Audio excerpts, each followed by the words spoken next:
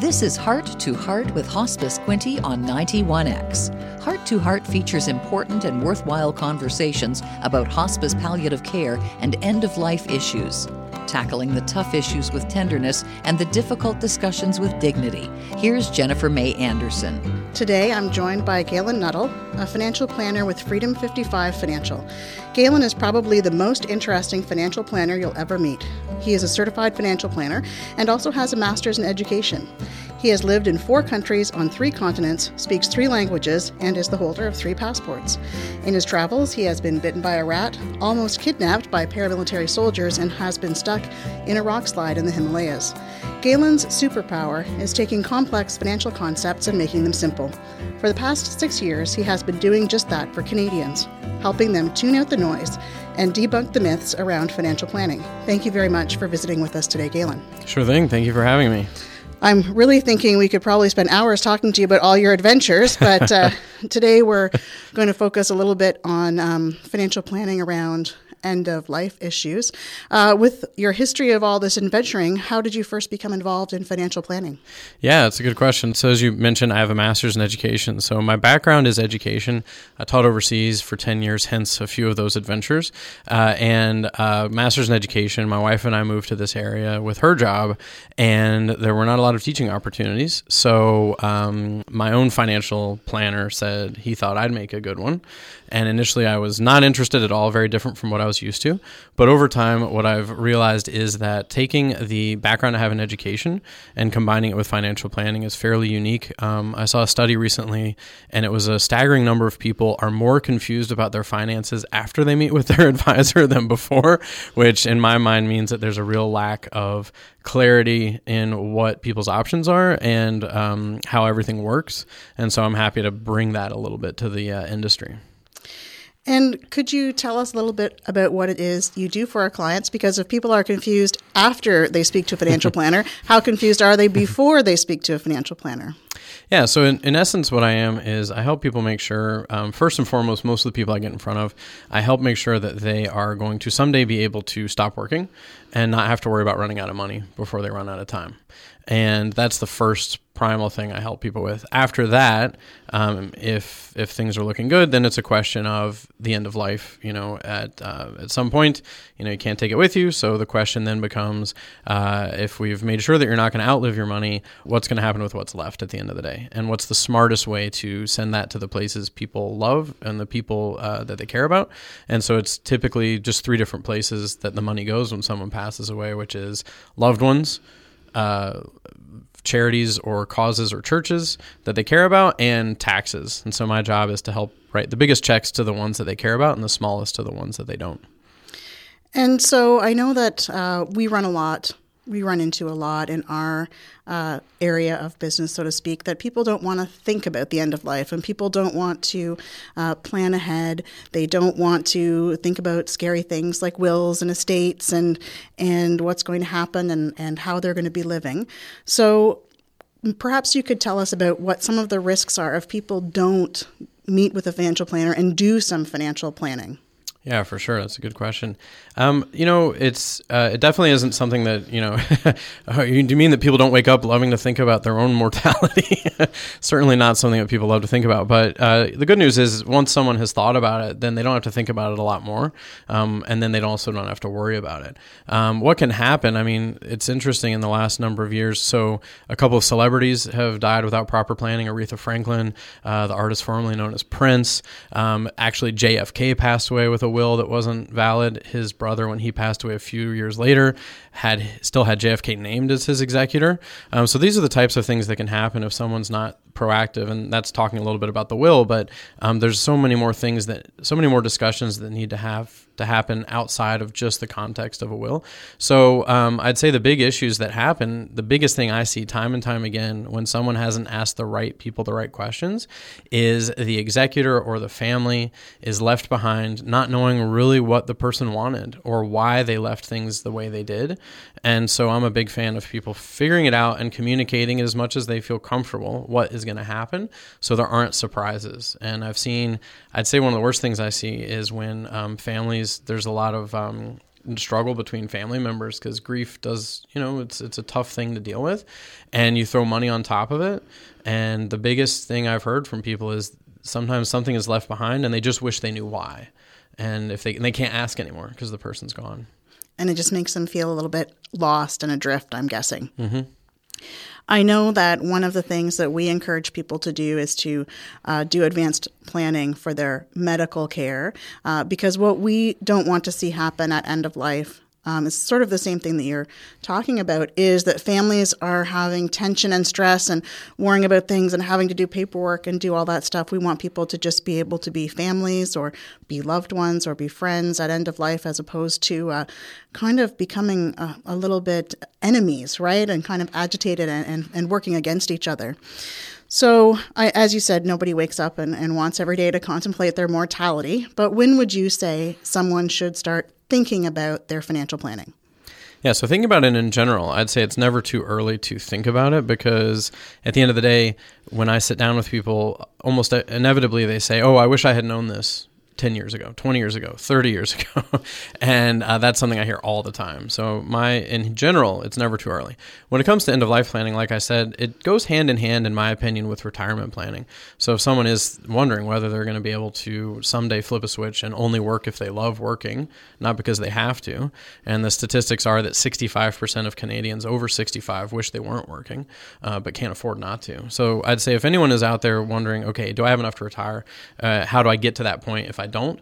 Then I think the estate planning conversation really goes hand in hand, because if someone has done a good job of retirement planning, they're most certainly going to leave behind something, and they can have a say. The earlier they talk about it, the bigger say they can have in where that ends up going.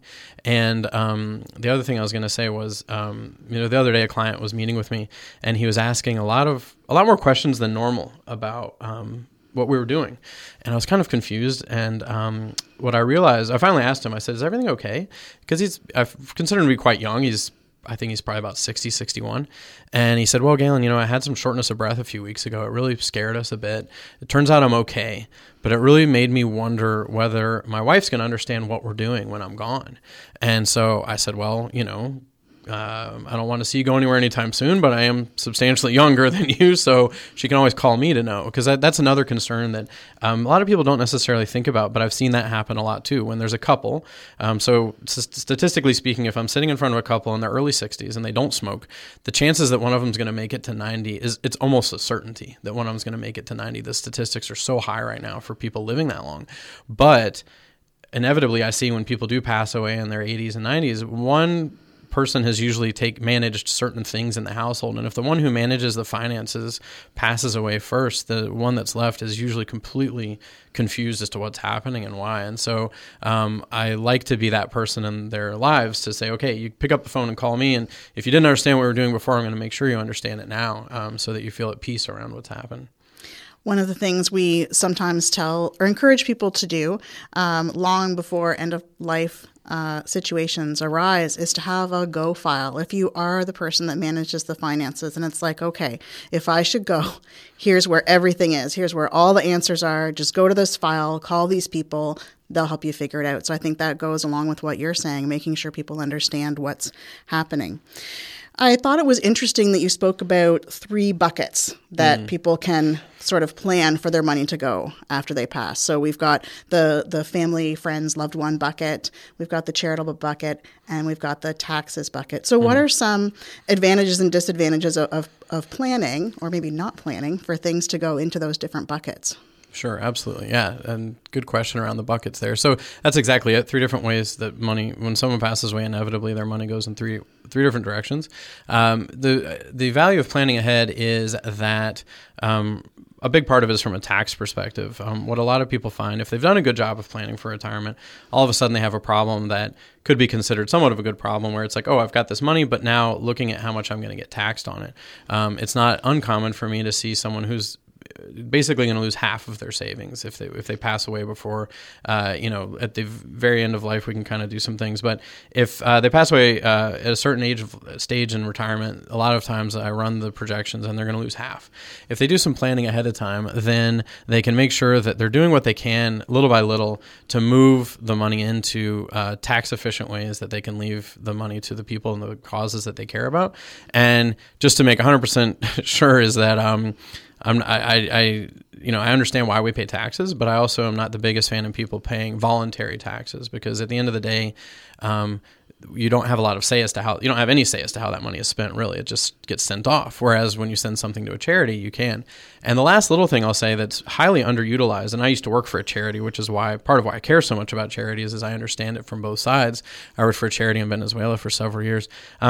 People can do what's called a family foundation with much, you hear about these foundations and you hear about these big checks being written by foundations, which are wonderful things. But what people don't realize is if someone plans ahead, someone can have a family foundation for as little as $10,000 quite easily.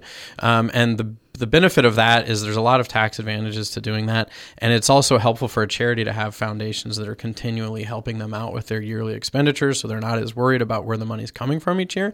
That's just one example, but there's lots of examples where I've seen people go from, instead of losing 50% to taxes over a number of years, we can get them down to 10% sometimes with a little bit of planning. So there are some advantages to both the person who's leaving the money and also then to the charities for someone to consider charities when they're doing their financial planning. Oh, absolutely. There's advanced techniques where you can give to charities in a specific way, where more goes to the charity, more comes back to the individual from a tax break perspective. And so it's kind of a win-win for the charity and for the family.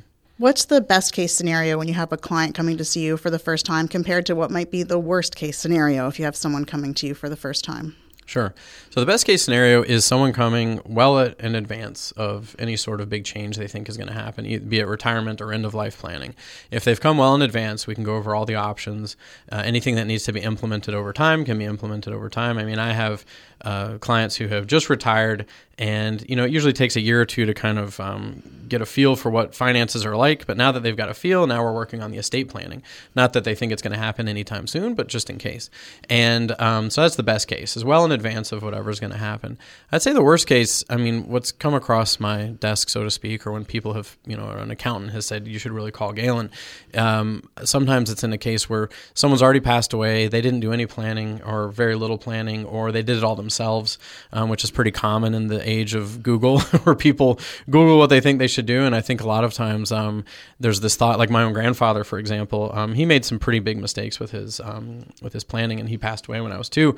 But he was a very smart guy, very high up in a company, kind of the person that everyone just probably assumed had it all figured out. But he had gotten some bad advice along the way, maybe kind of looked things up on his own.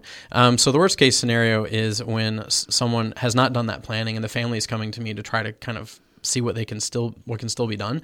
And in that case, there's not a ton we can do. There's some things we can do, but if someone's already passed away and they didn't do a lot of planning ahead of time, there's not a whole lot to do around what's already happened.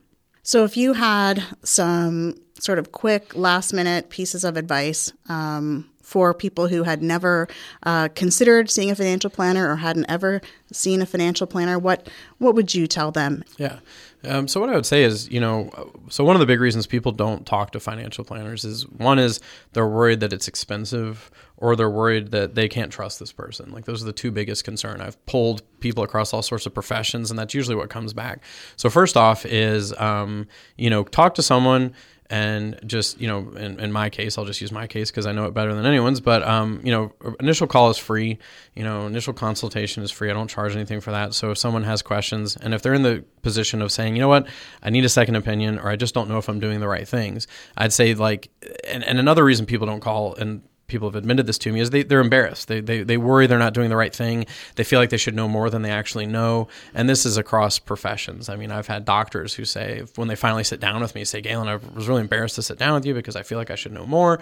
But at the end of the day, it's like, if you don't know a lot or don't think you know a lot, that's fine. That's what a good advisor is there to do. And, have that initial consultation to see, and just ask those questions. Lay it all out. This is what I've got. This is what I want to have happen. Is it actually going to happen that way, or are there some things I should change to make it happen?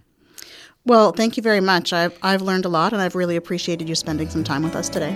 Sure thing. Thanks for having me.